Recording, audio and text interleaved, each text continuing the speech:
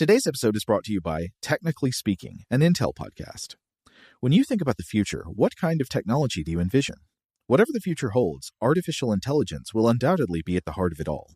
Join Graham Class as he hosts Season 2 of Technically Speaking, an Intel podcast, and hear from the minds transforming healthcare, retail, entertainment, personal computing, and more with the help of AI. Tune in every other Tuesday and explore the latest technology that's changing our world today and creating a more accessible tomorrow. Listen to Technically Speaking, an Intel podcast on the iHeartRadio app, Apple Podcasts, or wherever you get your podcasts. What's up, this your boy Lil Duval, and check out my podcast, Conversations with Unc, on the Black Effect Podcast Network. Each and every Tuesday, Conversations with Unc podcast feature casuals and in-depth talk about ebbs and flows of life and the pursuit of happiness. Unlike my work on stage, I tap into a more serious and sensitive side to give life advice and simply offer words of encouragement, yet remind folks to never forget to laugh. Every Tuesday, listen to Conversations with Unc, hosted by Lil Duval on the Black Effect Podcast Network, iHeartRadio app, or wherever you get your podcasts. Presented by AT&T. Connecting changes everything. Okay, picture this. It's Friday afternoon when a thought hits you. I can spend another weekend doing the same old whatever, or I can hop into my all-new Hyundai Santa Fe and hit the road. With available H-Track all-wheel drive and 3-row seating, my whole family can head deep into the wild. Conquer the weekend in the all-new Hyundai Santa Fe. Visit HyundaiUSA.com or call 562-314-4603 for more details. Hyundai, there's joy in every journey. Rev up your thrills this summer at Cedar Point on the all-new Top Thrill 2. Drive the sky on the world's tallest and fastest triple-launch vertical speedway. And now, for a limited time, get more Cedar Point fun for less with our limited-time bundle for just $49.99. Get admission, parking, and all-day drinks for one low price. But you better hurry, because this bundle won't last long. Save now at cedarpoint.com. Welcome to Stuff to Blow Your Mind, a production of iHeartRadio.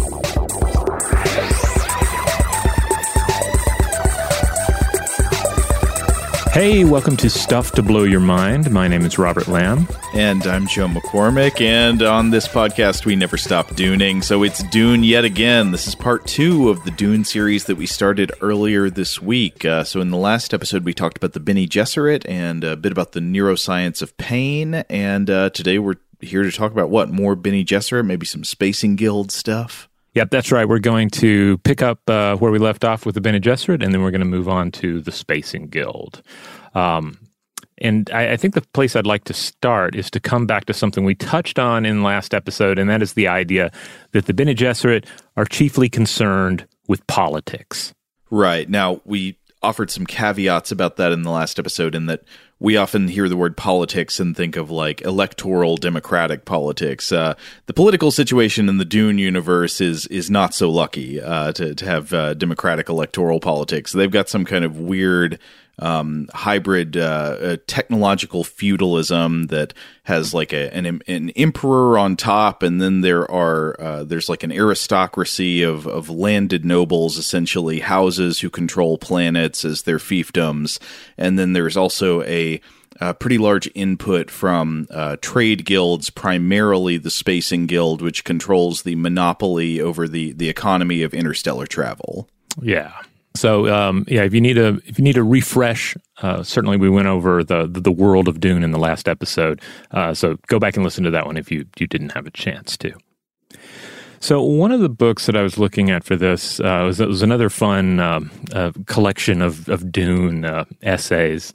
It was a book titled Dune and Philosophy.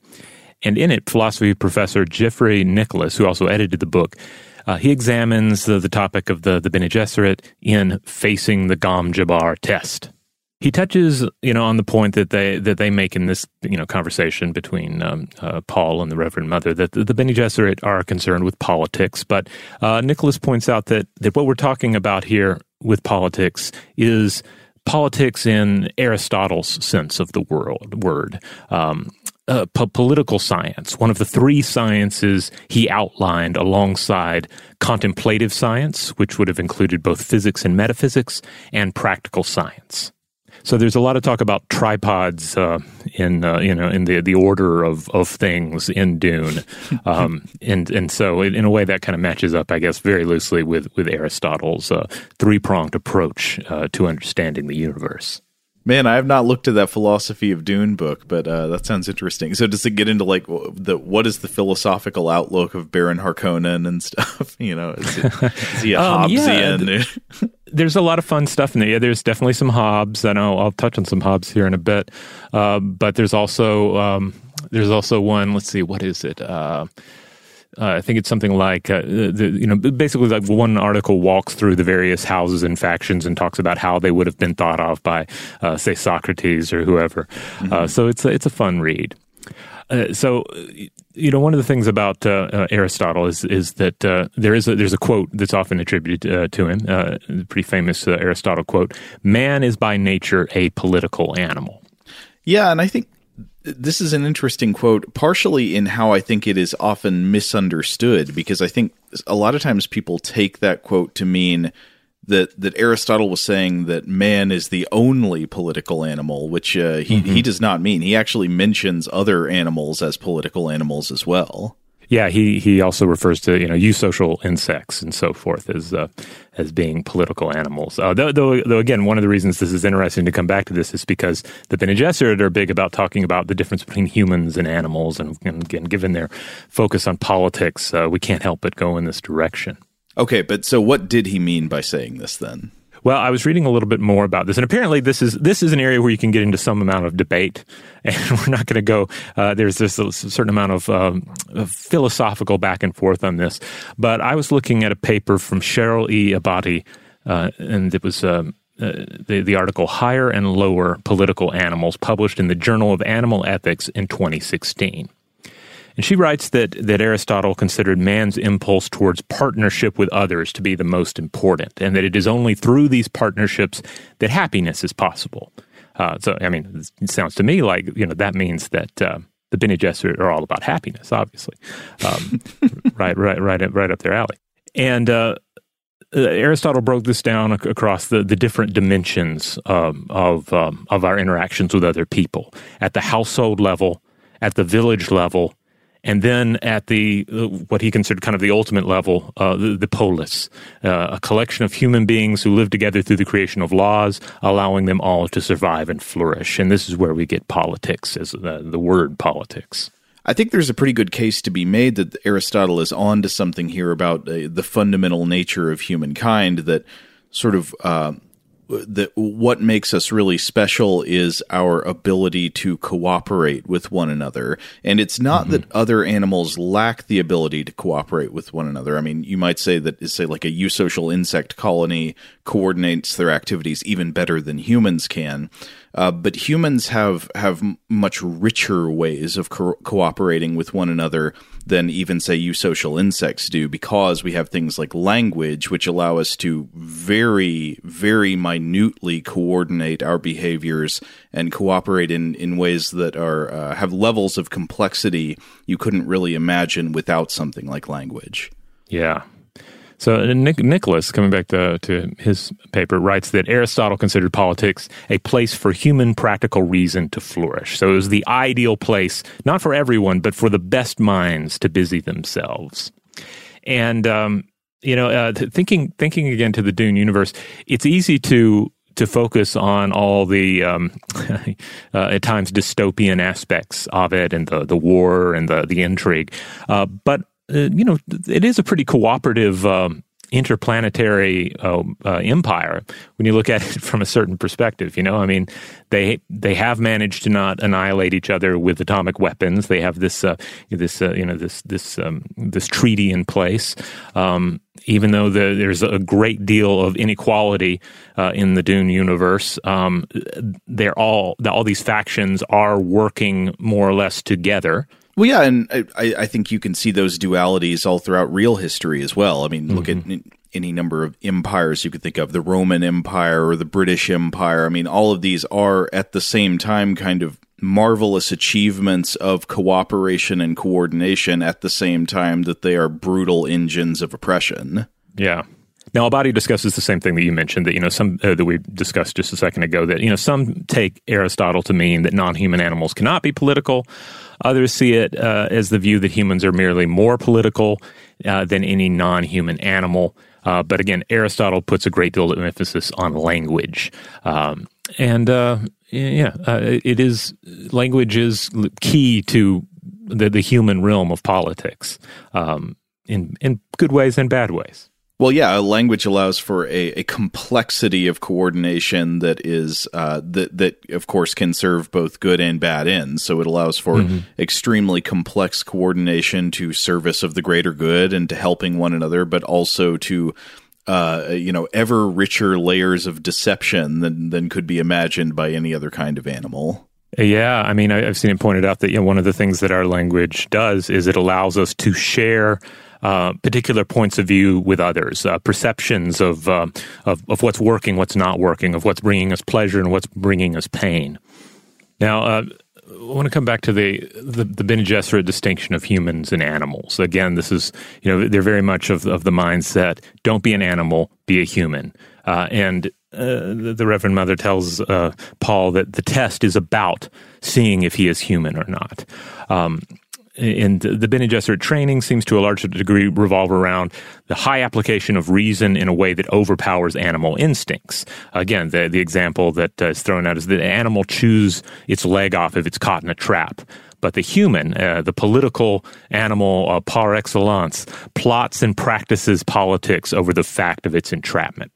Well, in fact, the very example she gives is one of deception. Remember that he would feign death in order to attract the trapper and then strike out and kill him. Yes, and of course, this is in a way this foreshadows what is to come in the novel Dune, because the Atreides' acquisition of Arrakis is widely seen as a trap, and Paul's father, not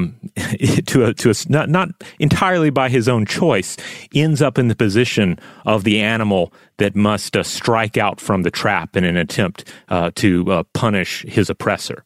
It ends up not quite working, but it's again one of the great scenes in the book, and I thought a wonderfully recreated scene in the recent film adaptation. Now, coming back to the Philosophy of Dune book, Nicholas uses the Gom Jabbar awareness test to make a point about the current state of humanity in our world, the real world, in particular the environmental peril we face. He says, this is the trap. We are the trap, but we are arguably not actually human enough, not aware of our place in the world and our connections to one another to act in the best interest of the city. Quote, Herbert's philosophy of the human warns against two things, being animal and being a slave. As animals, we may be enslaved by our animal desires, but there is a different slavery, being a slave to the machine. The Butlerian Jihad freed humanity. It freed beings from enslavement to machines, and it freed us to develop our human talents. Herbert isn't asking us to abandon our favorite playthings, iPod, computer, and game systems. He's challenging us to find out how to use those toys to live a human life. The warning is not to stagnate. Now, if we're thinking about environmental catastrophe, it may also seem counterintuitive to think of politics as the answer, obviously. But there are more than enough examples in our modern world of political barriers to environmental action. But of course, it is through politics, certainly in the Aristotle sense of the word, that anything is done for the greater good of humanity. Yeah, in a very crude sense, I think this analogy works. Doing something about, say, environmental problems which will eventually cause harm to lots of people or to everyone may require some kind of initial investment. It's sort of like the marshmallow test, but for people as a whole. Like, can you actually do the thing that's going to get you a better outcome in the long run if it hurts you a little bit in the short run? And a lot of times the answer is no. Now, right after I was looking at this material, I just happened to be watching a TEDx talk for other reasons, and it's one from Jill Bolt Taylor, author of My Stroke of Insight, A Brain Scientist's Personal Journey. I think we've mentioned her on the show before. She had this journey to recover from a stroke and wrote about it. Quite interesting. But this particular talk was the neuro and anatomical transformation of the teenage brain from 2013. And Taylor's main points in this concern what happens to the teenage brain, but also just the development of the brain in general. And I thought some of her points lined up with a lot of this Bene Gesserit thinking and the concept of Aristotle's politics. She points out that we are feeling animals that think, not thinking animals that feel. And we are all neurocircuitry. That's something that she drives home. And as such, we think thoughts. We then feel emotions based on those thoughts. And then we run physiological responses to those emotions. And for sustained or recurring psychological responses such as anger, we wind up running the same thoughts over and over again to reproduce those same results. Yeah. And she drives home that, we have an ability to pick and choose what's going on inside of our heads. And she sums it up by saying, again, we are feeling creatures who think. We tend to be more concerned with the me rather than the we. And in this, we fall short of the idea of that polis of the city that Aristotle writes about. So I think it's interesting to think about political action, coming together, communal responses, planning towards future problems. These are things that, on one hand, they're difficult for individuals to do at times, but on the other hand, this is something that humans do excel at. I mean, we don't have the same level of efficiency compared to eusocial insects, certainly, but it is one of the strengths of humanity that virtually anything that we consider great in human culture, and in the history of our civilizations, it is due to people working together and bringing things out of that. But it's also interesting the way that the use of politics in the Bene Gesserit sense, I guess, reflects both types of both ways of thinking about the word. So. Mm-hmm. On the one hand, you have them sort of executing long-term plans through massive cooperation. They're coordinating activities on a galactic scale to try to serve some goal in the end. But you could also see them as, I think quite accurately, ruthless power seekers within a ruthless system, and that those are both true at the same time. Yeah, absolutely. They're definitely engaging in shadow government conspiracies. They are manipulating pretty much anyone they come into contact with to certain degrees. But then they also have these goals of creating some sort of a human supercomputer that will bring about some sort of balance and long-term success for the human species. But then again, I guess that is often, if you look at today's politics, I mean, that is often the case, right? I mean, you'll see politics who have some sort of a particular aim or goal that they talk about that lines up with other people's estimations of what could make the world a better place. But then they've also got to play that political game, and you can argue, well, they have to play that political game in order to do this thing or to attempt to do this thing. But then you also wonder, what is the actual driving force? Is it the good thing you want to do for the world, the change you want to enact, or is it that game and that continual grasp for power? Well, on one hand, I feel a draw towards optimism. I want to be optimistic about that kind of project, but I also think that people's real motivating priorities are often determined largely by their habits, by what they do day after day. Mm-hmm. And so if you get in the mindset of, well, I got to play the game in order to achieve some lofty goal that would be for the good of humankind or something, I mean, in a way, I guess that is what people must do if they want to achieve those goals through, say, mass action, which has to be coordinated through politics, probably. But I think there's always a risk of, by playing the game, your real values become the playing of the game. What is in furtherance of playing the game, because that is what you have to do day in and day out. Right. So, in the Dune universe, if you're a member of a great house, You don't want to just be trying to assassinate your rivals just for the sake of assassination. It's just because this is the way politics works. But if that is what you spend day after day doing all the time, I think that ultimately will end up defining your main priorities. You know, when you're forced to choose between one thing and another, you'll probably choose what's in service of the projects you pursue day after day all the time. Right. Shout out to Astepro for sponsoring this episode and providing us with free samples. Rob, as the local host with allergies here, they sent you some of their nasal spray to treat your allergies. What was your experience like? Yeah, that's right. I always wrestle with the pollen a bit when it rolls in during the spring, so they sent me the little nasal spray. I tried out the product, and yeah, it sure did help me get on top of my symptoms for the day.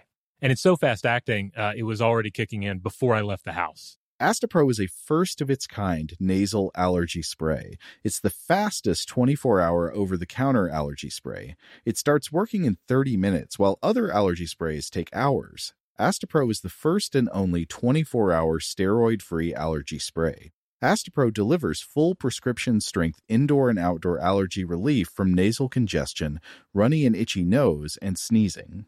Get fast-acting nasal allergy symptom relief with Astepro. Go to asteproallergy.com for a discount so you can get Astepro and go today. ASTEPRO allergy.com. Astepro and go. Use as directed for relief of nasal congestion, runny nose, sneezing, and itchy nose due to allergies. Today's episode is brought to you by eBay. eBay Motors is here for the ride. Remember when you first saw the potential? And then, through some elbow grease, fresh installs, and a whole lot of love, you transformed 100,000 miles and a body full of rust into a drive that's all your own. Look to your left. Look to your right. It's official. No one's got a ride like this. There's nothing else that sounds like, feels like, or looks like the set of wheels in your garage. With over 122 million parts, you can make sure your number one ride or die stays running smoothly so there's no limit to how far you can take it. Brake kits, turbochargers, engines, exhaust kits, roof racks, LED headlights, bumpers, whatever your baby needs, eBay Motors has it. And with eBay Guaranteed Fit, it's guaranteed to fit your ride the first time, every time, or your money back. Plus, at these prices, well, you're burning rubber, not cash. Keep your ride or die alive at ebaymotors.com. Eligible items only. Exclusions apply. Today's episode is brought to you by Technically Speaking, an Intel podcast. When you think about the future, what kind of technology do you envision? Whatever the future holds, artificial intelligence will undoubtedly be at the heart of it all. Join Graham Class as he hosts Season 2 of Technically Speaking, an Intel podcast from Ruby Studio in partnership with Intel. Explore the future of technology that's rapidly evolving our world today with the help of AI. There's still so much work and research needed to fully understand the power and potential of AI, and Intel is at the forefront of implementing AI in revolutionary technology that's changing the world we live in for the better. In each episode, Graham interviews the minds transforming medicine and healthcare, retail, entertainment, personal computing, and more while pioneering new uses for AI in these spaces. Tune in every other Tuesday and explore the latest technology that's changing our world today and creating a more accessible tomorrow. Listen to Technically Speaking, an Intel podcast on the iHeartRadio app, Apple Podcasts, or wherever you get your podcasts. Today I'm going to give you some straightforward advice on how to deal with naughty kids. How about instead of timeouts, time-ins? Time for you to start paying some bills. I'm JB Smoove, and that was a full episode of my new podcast, Straightforward, inspired by guaranteed straightforward pricing from AT&T Fiber. Get what you want without the complicated. AT&T Fiber, live like a gigillionaire. Available wherever you get your podcast. Limited availability in select areas. Visit AT&T.com/hypergig for details. All right. Well, why don't we move along to the Spacing Guild? And to set the stage, I thought we might do one of these little readings here. Perhaps we can drop a little ambience into the audio bed here, and we'll hear from the Spacing Guild Handbook. Any path that narrows future possibilities may become a lethal trap. Humans are not threading their way through a maze. They scan a vast horizon filled with unique opportunities. The narrowing viewpoint of the maze should appeal only to creatures with their noses buried in the sand. point of order, wouldn't burying your nose in the sand actually be a good way to inhale a significant amount of spice and thus broaden your horizons? Yeah, that's why I thought this was a great quote to start with, because, on one hand, that's the sand. That's where all that spice is. And, that's what the Guild is all about. And then on the other hand, the thing they're saying don't do is the main thing that Paul accuses the Spacing Guild of doing, of not considering the vast horizon, but considering the narrow viewpoint of how to avoid catastrophes in the near future. And, of course, how to maintain that spice. This quote actually reminds me of something that's brought up in an essay I'm going to get into in a bit by a NASA JPL navigator who has written about the Guild navigators in Dune. And one of the concepts he talks about in his essay is the difference between calculating a solution to a problem in a best fit fashion or in a first fit fashion. These are very different approaches you can have. So one says you keep trying to solve the problem until you find the first solution that actually works. And the other is you keep trying to solve the problem going through all possible solutions until you have identified the optimal one.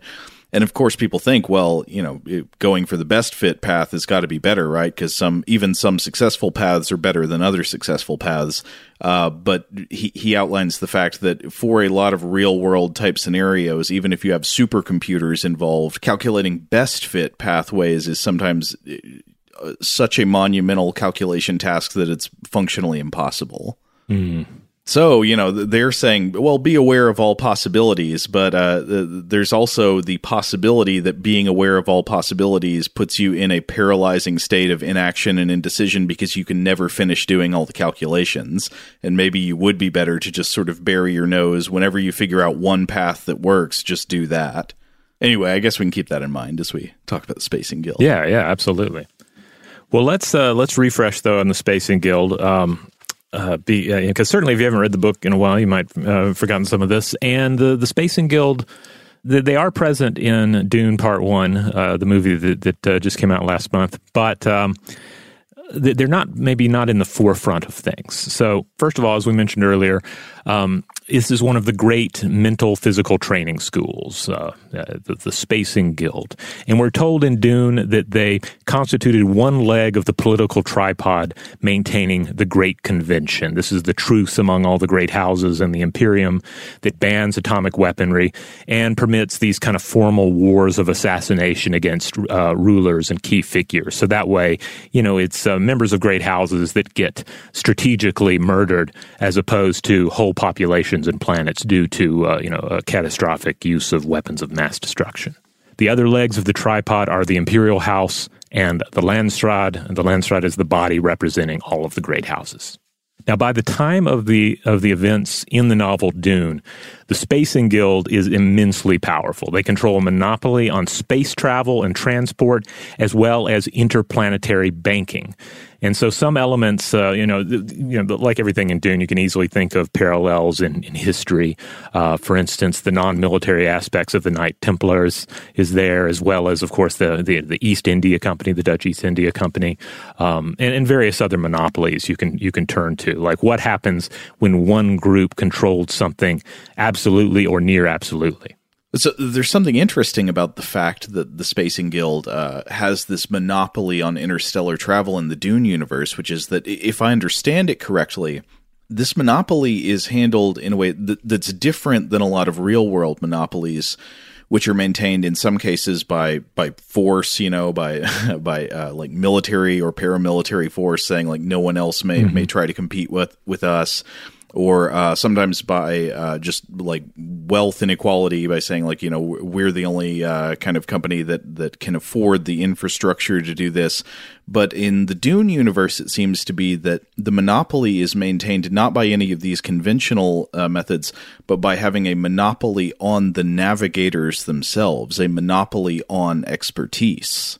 Right. And I guess depending on how you look at the nature of the guild navigators, the steersmen, like the secrets and the knowledge of their creation, to whatever extent they are engineered or to whatever extent they are like a product of mass spice consumption.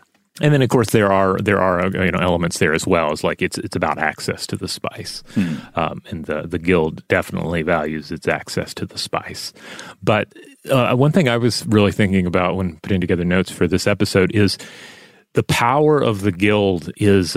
Just as everything in a sci-fi futuristic world is kind of, blown into greater proportions and all, basically their power is such that if a great house chooses to surrender their planet in one of these squabbles and wars of assassins, they want to flee beyond the Imperium, the Spacing Guild will supply that house with just such a far-flung planet or, some territory on a far-flung planet that's called a tupile.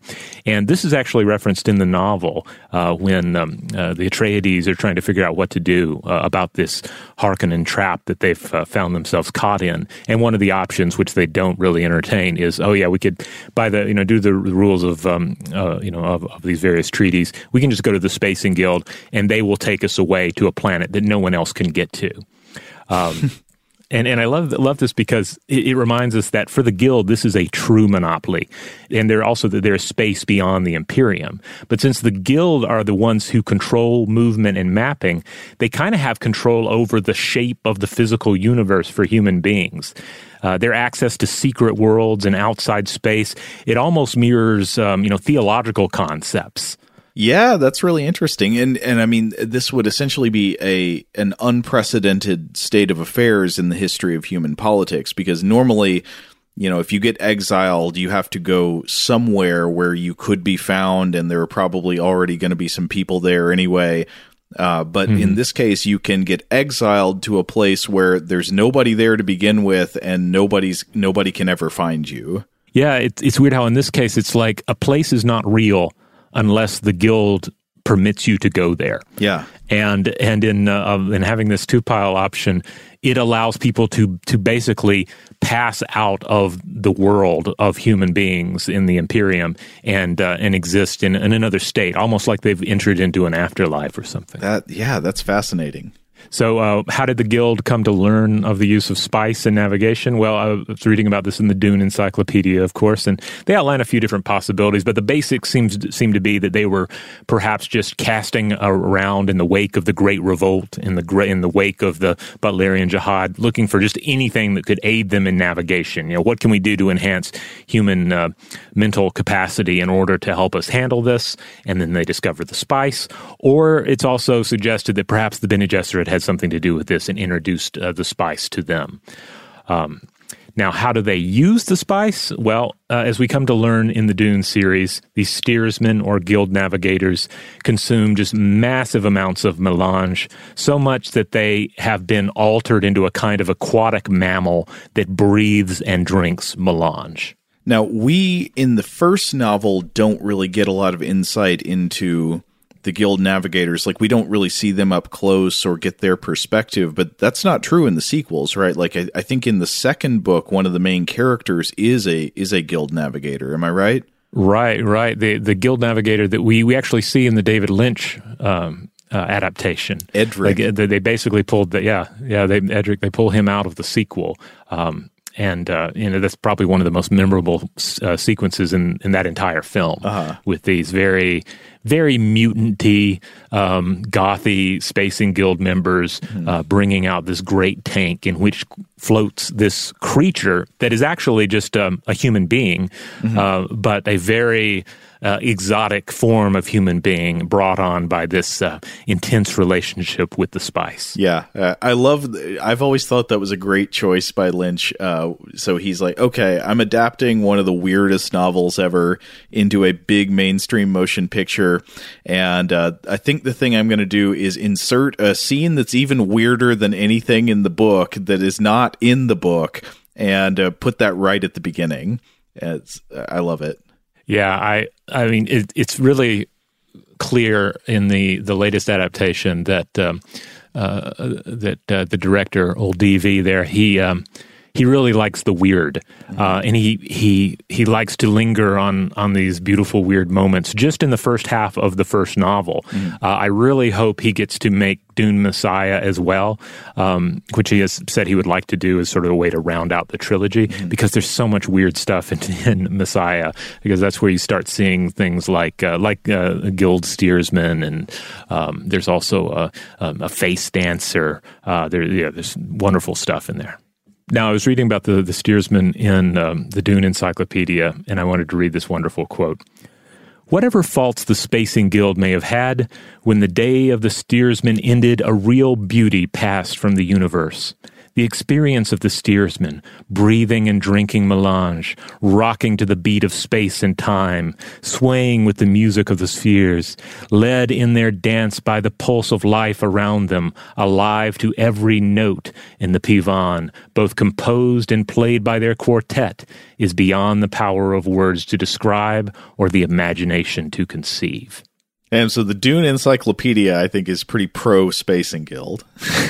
They take a side in the factional struggles. Well, in this, I mean, they're really like, look, whatever you have to say about the Spacing Guild, those steersmen, they were doing great. They were just. I mean, I guess I like the idea that it kind of answers the question. Well, why would you want to be this? Like, why would this be an okay state? Because certainly in the Lynch film, it looks kind of like a nightmare. It looks like some sort of just this horrible state. Mm-hmm. But if you imagine the Guild Navigator just feeling so alive on the spice in that tank, then I guess it makes sense. But in the new Dune movie, the Villeneuve one, so I wasn't aware when I was watching it that there was a scene where we saw the Guild steersmen, but you identified that actually they do show up. They're the guys toward the beginning of the movie that are dressed in what looks like a combination of papal vestments and EVA suits. Mm-hmm, yeah, and one of the big telltale signs, of course, is that they have these orange domes over their head. Orange, implying the spice. But yeah, it's easy to miss. In fact, I noticed that there were some people online responding to the film, and they were like, "Where was the Spacing Guild?" And yeah, you can watch it and think that they don't show up at all, but they are here, and I think they'll have a bigger role in part 2. Today's episode is brought to you by eBay. eBay Motors is here for the ride. Remember when you first saw the potential? And then, through some elbow grease, fresh installs, and a whole lot of love, you transformed 100,000 miles and a body full of rust into a drive that's all your own. Look to your left. Look to your right. It's official. No one's got a ride like this. There's nothing else that sounds like, feels like, or looks like the set of wheels in your garage. With over 122 million parts, you can make sure your number one ride or die stays running smoothly, so there's no limit to how far you can take it. Brake kits, turbochargers, engines, exhaust kits, roof racks, LED headlights, bumpers, whatever your baby needs, eBay Motors has it. And with eBay Guaranteed Fit, it's guaranteed to fit your ride the first time, every time, or your money back. Plus, at these prices, well, you're burning rubber, not cash. Keep your ride or die alive at ebaymotors.com. Eligible items only. Exclusions apply. Today's episode is brought to you by Technically Speaking, an Intel podcast. When you think about the future, what kind of technology do you envision? Whatever the future holds, artificial intelligence will undoubtedly be at the heart of it all. Join Graham Class as he hosts Season 2 of Technically Speaking, an Intel podcast from Ruby Studio in partnership with Intel. Explore the future of technology that's rapidly evolving our world today with the help of AI. There's still so much work and research needed to fully understand the power and potential of AI, and Intel is at the forefront of implementing AI in revolutionary technology that's changing the world we live in for the better. In each episode, Graham interviews the minds transforming medicine and healthcare, retail, entertainment, personal computing, and more while pioneering new uses for AI in these spaces. Tune in every other Tuesday and explore the latest technology that's changing our world today and creating a more accessible tomorrow. Listen to Technically Speaking, an Intel podcast, on the iHeartRadio app, Apple Podcasts, or wherever you get your podcasts. Today I'm going to give you some straightforward advice on how to deal with naughty kids. How about instead of timeouts, time-ins? Time for you to start paying some bills. I'm JB Smoove, and that was a full episode of my new podcast, Straightforward, inspired by guaranteed straightforward pricing from AT&T Fiber. Get what you want without the complicated. AT&T Fiber, live like a gigillionaire. Available wherever you get your podcast. Limited availability in select areas. Visit AT&T.com/hypergig for details. Rev up your thrills this summer at Cedar Point on the all-new Top Thrill 2. Drive the sky on the world's tallest and fastest triple-launch vertical speedway. And now, for a limited time, get more Cedar Point fun for less with our limited-time bundle for just $49.99. Get admission, parking, and all-day drinks for one low price. But you better hurry, because this bundle won't last long.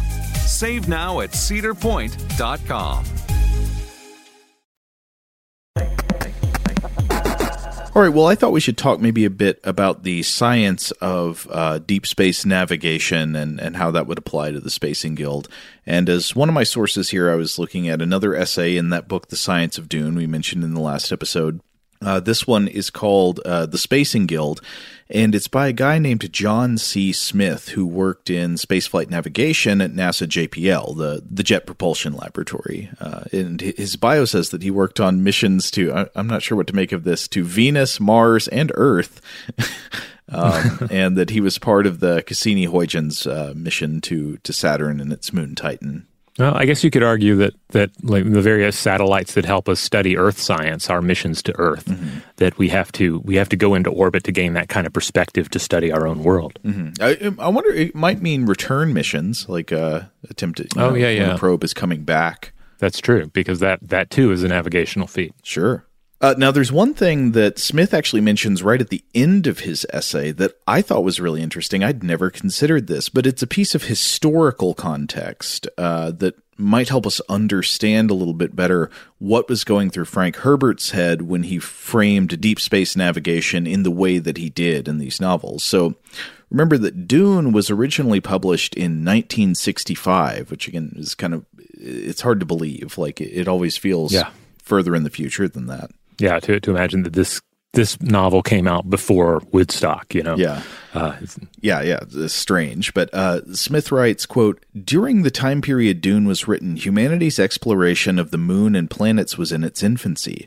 The first successful flyby ever of another planet was NASA's Mariner 2 craft, which encountered Venus in late 1962.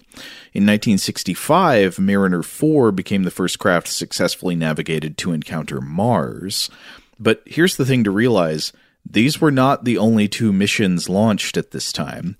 Smith's count is that these two probes, the Mariner 2 arriving at Venus in 1962 and Mariner 4 reaching Mars in 65, were, up to this point, the only two fully successful interplanetary missions out of 20 that had been attempted."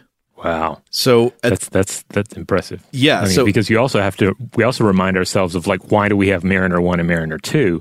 It was because it was considered so risky that we better just make two of them and send them both out. Yeah. Because there's a high probability we're going to lose at least one of them. Right. So at the point Herbert was writing, even navigating simply between the planets within our own solar system was a venture characterized mostly by failure.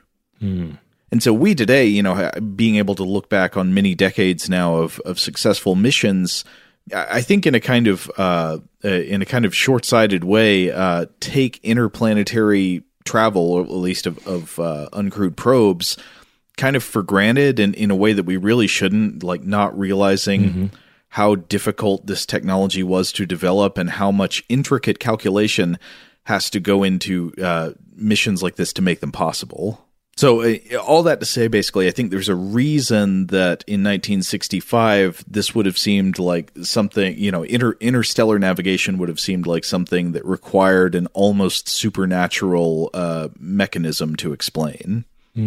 Though once again, the interesting thing being that in most cases, science fiction, that that mechanism is the thrust generation or the travel technology on the ship that allows it to go so fast.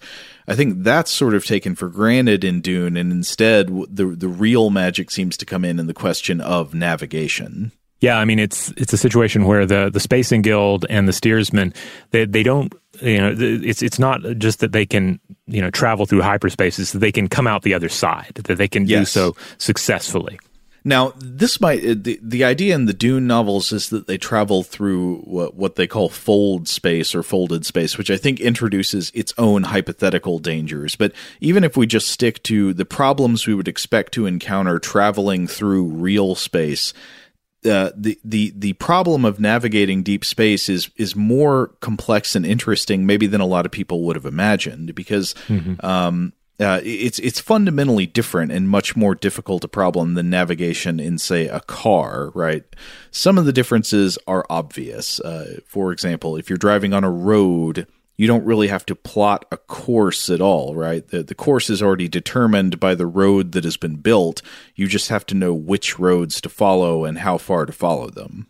But even if there were no roads where you were going, say you were just driving a dune buggy over desert wilderness, you would still have a much easier time because you'd be able to note the direction of your destination and more or less just drive straight to it, I guess circumnavigating any obstacles you encounter along the way. You might hit a mountain or a ravine or something and you'd have to go find a way around it. But basically you're just traveling across a fixed map. And this is really a blessing with travel, right? The fact that if you're driving from one place to another, your car is the only thing that is moving in that scenario relative to the reference frame of the surface of the Earth. It's not like your starting position and your destination are usually also moving. But when you're navigating in space, everything is moving and moving within their own reference frames. So to travel to one planet or another, you can't just aim at the planet and then turn on the thrusters, right? If we're trying to fly to Mars, you can't say, where is Mars now? Okay, I'm going to aim dead center at that, and then I'm going to burn the rockets. You can't do that, of course, because by the time you got there, Mars would be gone. Mars is moving really fast. It's in orbit around the sun, and it would be somewhere else. So instead, you essentially have to plot an intercept course. It's not like sailing into a port, but like sailing to intercept another ship that is also moving. Yeah, it's not a journey to where the target planet is. It's a journey to where the target planet will be. Now, fortunately, the paths of objects like planets are strongly predictable. They follow an orbital course established mostly by gravity and inertia, and we've got good enough information about the orbital pathways of planets that we can predict with pretty high accuracy where they're going to be to arbitrary points out in the future. Though, of course, the farther you try to predict the motion of anything into the future, the more inaccurate your predictions will get because of the accrual of tiny inaccuracies building up over time.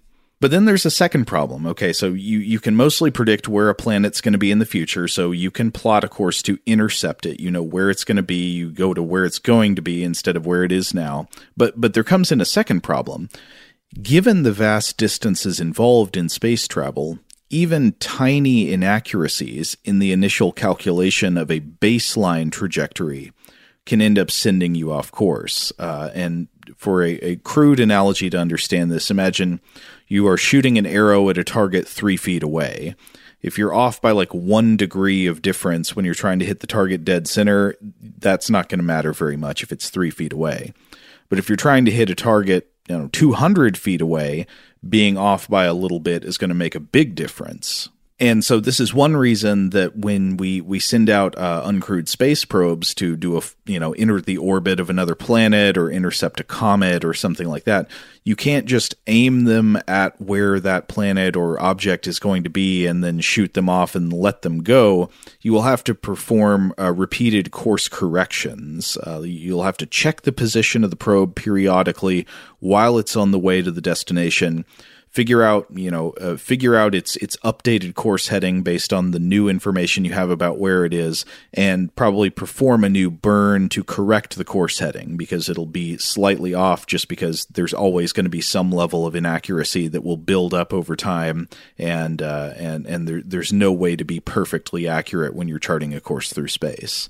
Now, there's one other thing worth noting, which is that while real-world space agencies now have plenty of experience with deep space navigation, basically all of that experience is found not in piloting ships from inside the ships, but in programming navigational instructions for uncrewed probes. So all of the space missions with onboard human pilots have been really close to home. A few trips to the moon in the 60s and 70s, and then a bunch of runs between the surface of Earth and low Earth orbit. And as far as crewed ships go, that's it. We haven't had somebody pilot a ship from inside that ship to Mars or anywhere else. And there are some differences in this regard. The steering of uncrewed robotic probes introduces additional difficulties. For example, the distance between Earth and the probe will always create time delays. These would be, limited by the fact that radio signals can only travel at the speed of light. So if you are trying to land a probe on the Martian moon Phobos, it's going to take some number of minutes for the information to travel each way. So you send an instruction to the probe, and it might take, 10 minutes for it to get there, and then you got to wait another 10 minutes for it to send you feedback and for you to find out if your maneuver worked or not. But then there's another problem, which is that Smith has a section of his essay in The Science of Dune about the process of determining where a spacecraft actually is, which is crucial because to know how to steer, you have to calculate a trajectory, and you can't calculate an accurate trajectory if you don't know where you are. So to establish the position of a spaceship with accuracy, you need some kind of external landmark to reference, kind of similar to how you would use landmarks to recognize where you are on a journey by car, except, of course, this is over vastly greater distances without roads and with need for much greater precision because of the distances that'll be covered on the journey. So Smith writes that we usually calculate the position of space probes in our solar system with reference to landmarks such as the Earth's North Pole. Or he also mentions a reference point that is the intersection of Earth's equatorial and orbital planes on January 1st, 2000, which is, of course, everybody's favorite landmark. But then, so what you've got places like that, and you can determine the probe's position by, say, checking the time delay on a radio transmission, and especially if you can triangulate that with multiple receiver dishes. So you got different dishes around the world, and they can check how long it takes a radio signal to reach them. You calculate the difference between the different dishes on the Earth's surface, and you can get a pretty good idea with a pretty high level of accuracy where the probe is. And then you can also calculate its velocity by measuring the Doppler shift in the radio transmissions as they as they're received back on Earth. So again, the Doppler shift is the common example is how the pitch of an ambulance siren changes as the ambulance is moving towards you or away from you. Wavelengths of different types of waves tend to get higher pitched and become more compressed if the source is moving towards you, and then they tend to stretch out and get lower pitch as the source is moving away from you. And by measuring the amount of Doppler shift in the signal, you can actually tell how fast something is moving away from you. But then, so here's another thing I thought was interesting. So again, in order to calculate a spacecraft's current position and path, you need to know the last best guess of where it actually was. And then from there, you need to predict forward in time using mathematical models of all the different forces acting on it. And in a way, it's a kind of dead reckoning you need to do. You say, okay, at this time, I know the ship was here, and it's been traveling in this direction, this fast, with these forces acting on it. And so when I read that, I was like, wait a minute, the forces acting on it, would that include something other than inertia, other than the ship's initial velocity? And the answer is yes, absolutely it includes other forces, much the same way that if you're trying to predict the path of a bullet, imagine somebody shooting at a target, You can't predict the path of the bullet if you just imagine it travels forever in a perfectly straight line out of the gun barrel. You need to take into account other things like gravity pulling the bullet toward the ground and atmospheric drag slowing the bullet down over time. Something very similar is true of spacecraft. So to get a spacecraft's position and to calculate its future trajectory, you need to know not just where it started and its initial velocity, but other forces acting on it, including things like gravity. The gravity is, Smith says, the most important of these forces in the familiar interplanetary missions that we have experience with. And this would be gravitational attraction exerted by the objects in our solar system, the sun, the planets, moons, and other objects. But actually, it doesn't even stop at the influence of gravity. The course of a spacecraft is diverted by other things, including, one would just be variations in the way gravity is exerted even by known objects. So the example Smith gives is that gravity is not perfectly symmetrical in the way it's exerted by objects like planets and moons, because these objects sometimes are kind of lumpy, and so their gravitational influence is slightly asymmetrical. There might be more gravitational influence in one part of the object or in a certain direction than in other parts or in other directions. But then on top of that, you've got radiation pressure from the sun. So the solar wind might be at the back of a probe that's traveling, and that's actually throwing off its trajectory from what you would imagine just if you calculated, its initial velocity from the rocket burn, and then maybe the gravitational influence of nearby objects. You got to take radiation pressure into account. If an atmosphere is nearby, Smith says you need to note drag from the atmosphere, and so forth. And Smith even gives a very strange and interesting example of a trajectory input that was once considered a real mystery. It was the so-called Pioneer anomaly. I don't think I was familiar with this before. Rob, have you ever read about this? I don't remember, no. So this concerned the Pioneer probes, which, are traveling off into deep space. They're, on a long interstellar trajectory now. But navigators kept finding that their predictions for the course of these Pioneer probes was a little bit off, even after accounting for all the known forces that they could think of. So the question is, could this be an indication of something unknown, some unknown force or unknown property of physics that hadn't yet been discovered? And the solution to the mystery was not that tantalizing, but it was kind of interesting nonetheless. It turns out it's probably not anything spooky about physics. The deviation from expected acceleration was probably due to radiation pressure exerted by the power source on board the Pioneer probe. So inside, they've got a little internal power plant, a radioisotope thermoelectric generator, or RTG, and this was creating anisotropic radiation pressure that was sort of meaning. I think the pressure generated by the waste heat from this thermoelectric generator was actually exerting a pressure that changed the course of the probe as it flew through space, and changed it. It didn't, the radiation didn't just go out in all directions. It was sort of, it was anisotropic. So it was going in one direction more than the other directions. And this was creating an accelerating force.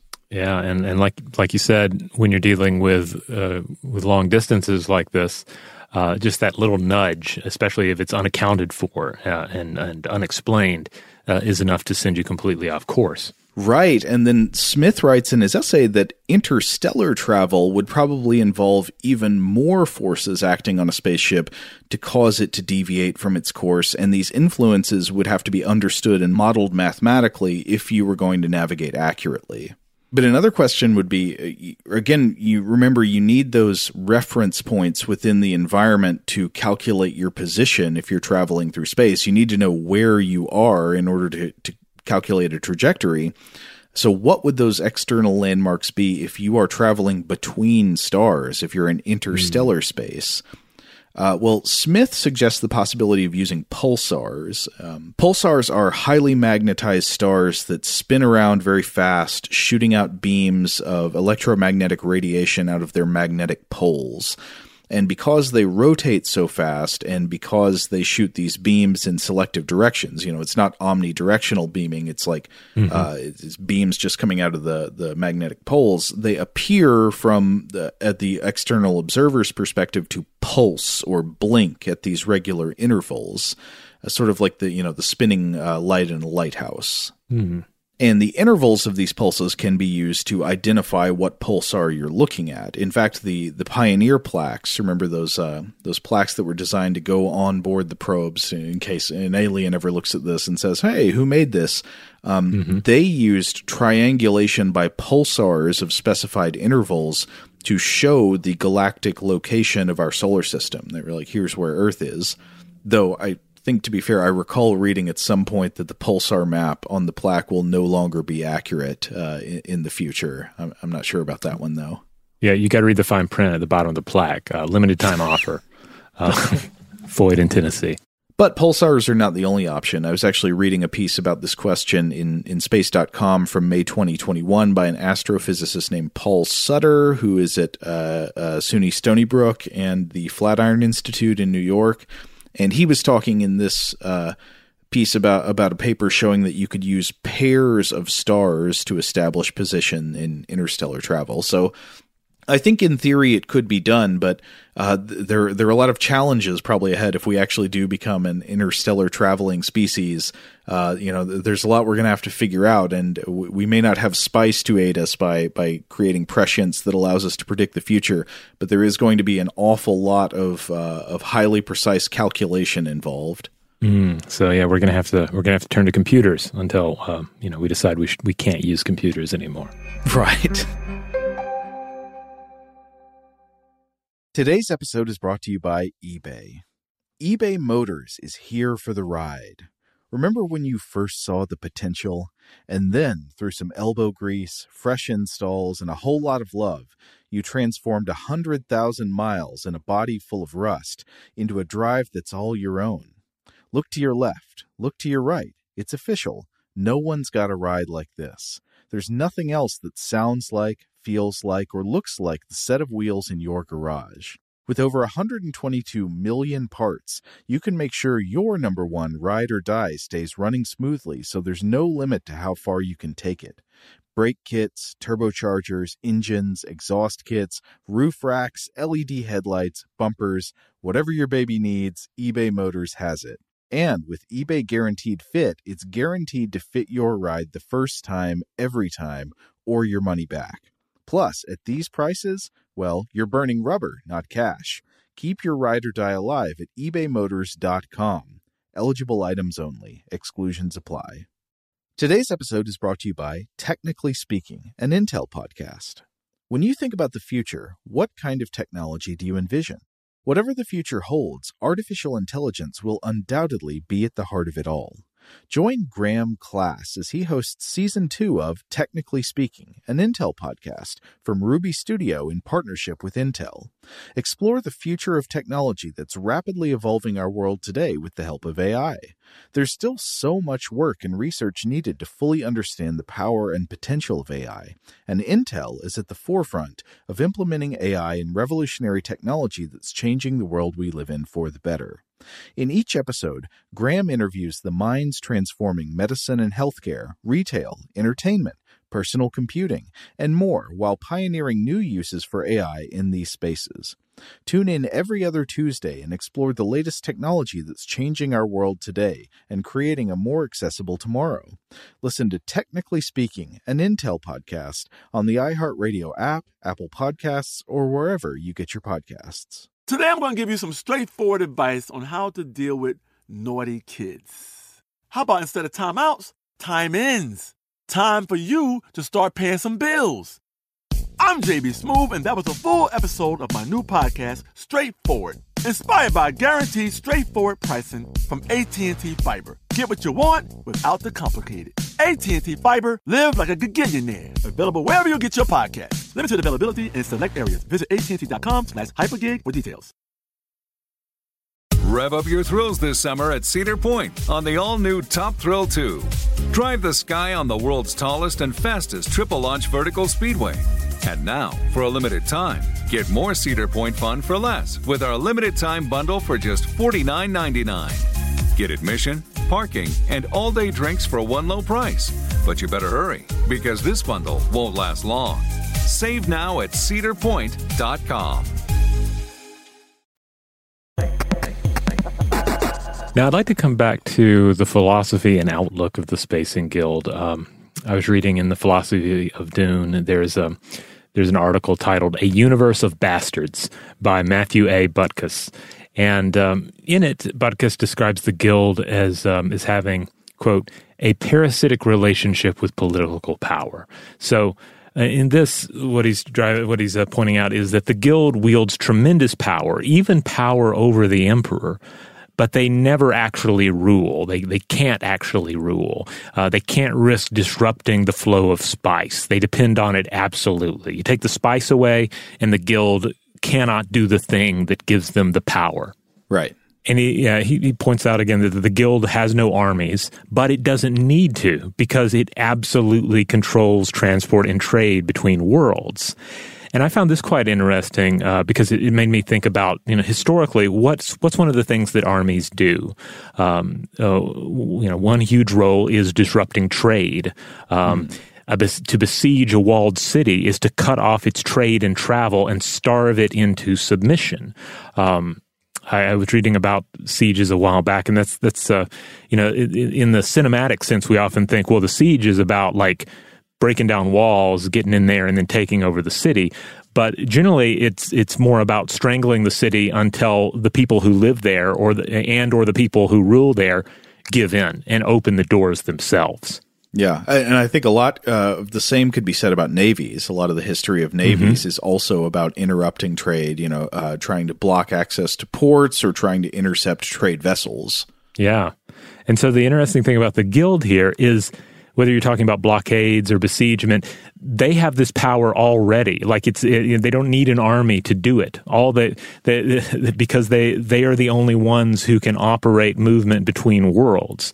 So by its very nature, the Guild is in a constant state of besiegement or potential besiegement with every planet in the Imperium. Now, Butkus goes on to compare the politics of Dune to Thomas Hobbes' 1651 work Leviathan, in which the author, quote, establishes a theoretical state of existence in which there is no centralized authority, but rather a collection of individuals looking out for their own interests.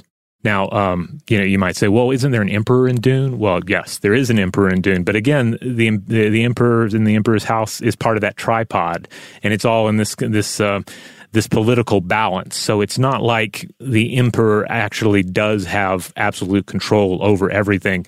Talking about the emperor that is present during the first Dune book. So in Dune, it's not individuals but factions that are the ones looking after their own interests. Their fights, their feuds, and these fights and feuds ultimately can threaten the stability of everything.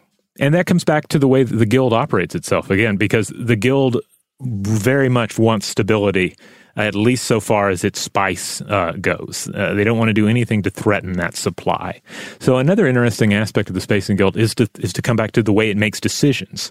Again, we're envisioning the steersmen, these augmented and or mutated humans who literally breathe spice in order to generate the sort of limited prescience necessary to travel through space and hyperspace. And a big part of this entails seeing what the most immediate dangers are and dodging them.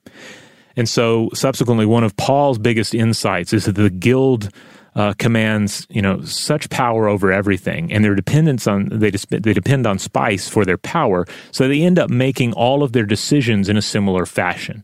They always choose the safe, immediate path.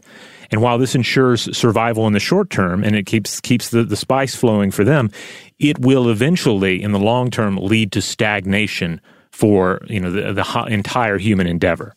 Oh, this is back to the first fit versus best fit algorithms. Yeah. So it's interesting to think about this in terms of cognitive bias, to sort of reverse the Leviathan scenario and go back from the faction to the individual.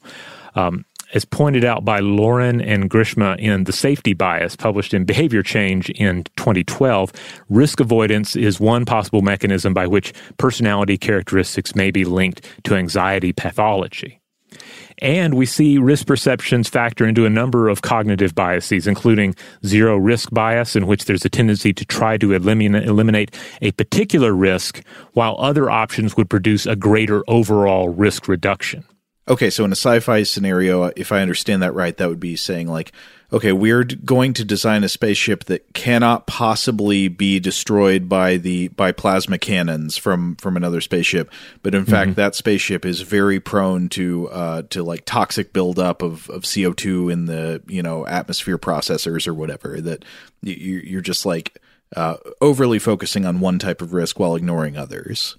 Right. I think things like, the war on terror are sometimes brought up as an example of this too. Like laser focusing on one particular threat when some might argue that if that same amount of energy went into other things, then you would have, it would result in greater safety and perhaps in a more meaningful sense. Right. There's also risk compensation theory, which holds that people adjust their behavior in response to perceived risk levels. If they feel protected, they tend to be less careful. The more risk they perceive, the more careful they become. And I was reading that like one interpretation of this has to do with like safety gear and things like skydiving, where like skydiving from a methods and material sense, it has become increasingly safer to do.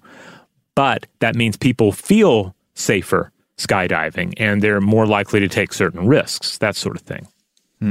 It also reminds me of insights that I've read about climbing, where mountain climbing, where the danger is not the part where you're hyper focused on every little thing you do.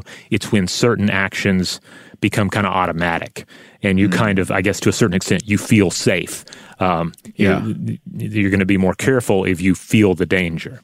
But coming back to this idea of risk compensation theory, I was wondering how it might equate to the Guild. So via their abilities, they're constantly not only confronting simulations of possible doom, which of course us normal humans do all the time. We engage in simulating possible outcomes that are positive, but also ones that are negative, and that can lead into a sort of fantasizing about potential doom.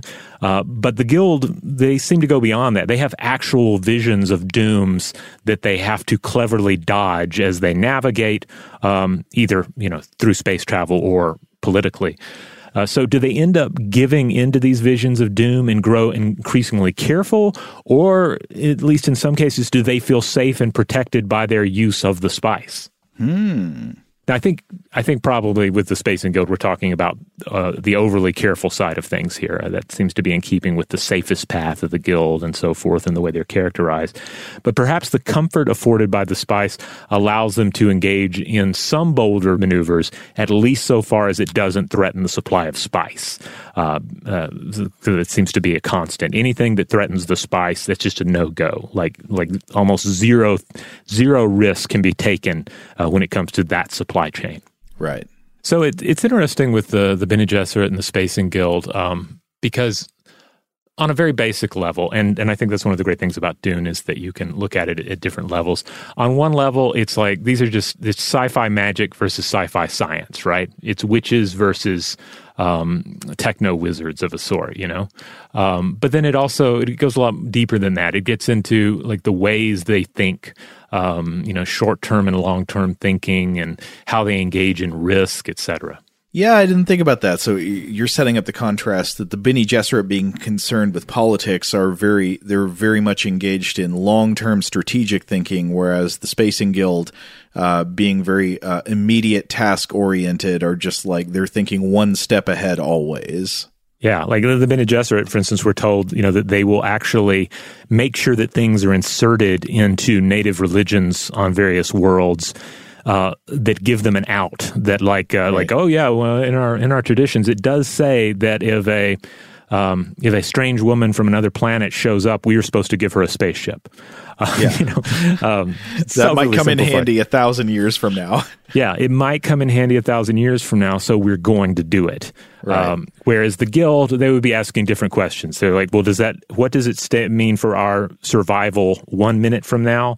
And what does it mean regarding our supply of the spice? And I saw some papers online. I didn't really get into these so much, but there was one I noticed that was looking at themes of addiction in Dune and Lord of the Rings, because they both deal with, I guess, addiction to some extent. You could say the ring is an addiction. The power that comes with the ring is an addiction. And, of course, the Guild is, in a very real sense, addicted to the spice. But makes its choices in the way that I guess could be comparable to some sort of personal addiction level. At any rate, just another example of all the different levels at which you might engage with Dune. Gotta engage them all. All right. Well, we're going to go ahead and close it out there. I think this will be it for this journey into the Dune universe. But hey, when Dune Part 2 comes out, maybe we'll dive back in. Maybe it'll be something else we get a hankering to discuss. Oh, I'm sure there will be more. And, of course, we'd love to hear from everyone out there. You have insight into any of this based on your own experience with the Dune universe, no matter which path that ends up taking, the original novels, the sequels and prequels, the movies, the video games. We didn't even get into the video games. Video games. There's like a Command and Conquer style game, but it was Dune. Yeah, various real-time strategy type things. I never actually played any of them, but I remember looking at stuff about them, and they look cool. There's also a big board game presence. There's, of course, the classic Dune board game, which I got a copy of. Man, I got it during the pandemic, so it's never been played. And there are a couple of newer Dune board games that also look very exciting, especially since they both have single-player modes, which, is certainly a little easier to achieve, if maybe not as socially engaging. Anyway, whatever your experience, if you have thoughts, write in. We'd love to hear from you. In the meantime, if you'd like to check out other episodes of Stuff to Blow Your Mind, you can find them in the Stuff to Blow Your Mind podcast feed. You'll get that wherever you get your podcasts. We have core episodes on Tuesdays and Thursdays, listener mail on Mondays, Artifact on Wednesday, and on Friday, we do a little Weird House Cinema. That's our time to set aside most of the serious concerns and just talk about a strange film. Huge thanks, as always, to our excellent audio producer, Seth Nicholas Johnson. If you would like to get in touch with us with feedback on this episode or any other, to suggest a topic for the future, or just to say hello, you can email us at contact@stufftoblowyourmind.com. Stuff to Blow Your Mind is a production of iHeartRadio. For more podcasts from iHeartRadio, visit the iHeartRadio app, Apple Podcasts, or wherever you listen to your favorite shows.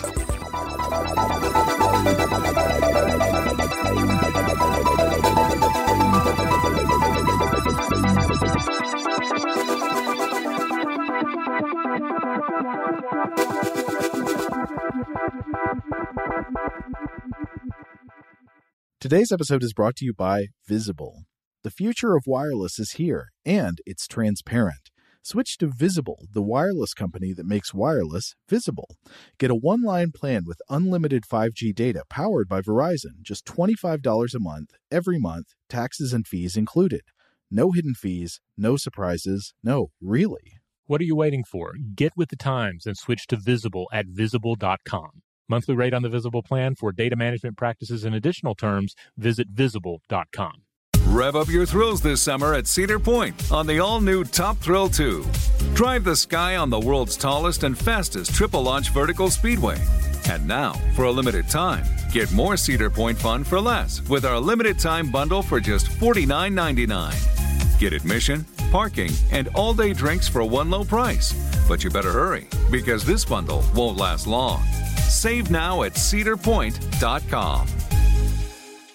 Open a limited-time 11-month certificate at Kemba Financial Credit Union. At 5.25% APY, it's more than triple the national average, plus it's a safe and secure way to grow your money. Visit your local branch or kemba.org/CD for details. Offer expires May 31st, 2024. APY equals annual percentage yield. Restrictions apply. $500 minimum and $250,000 maximum deposit. Advantage status required. Comparison based on bank rate average. Federally insured by NCUA. Xumo Play is your destination for endless entertainment. With a diverse lineup of 350 plus live channels, movies, and full TV series, you'll easily find something to watch right away. And the best part? It's all free. Love music? Get lost in the 90s with iHeart 90s, dance away with hip-hop beats, and more on the iHeartRadio music channels. No logins, no signups, no accounts, no hassle. So what are you waiting for? Start streaming at play.xumo.com or download from the app and Google Play stores today. All you can stream with Xumo Play.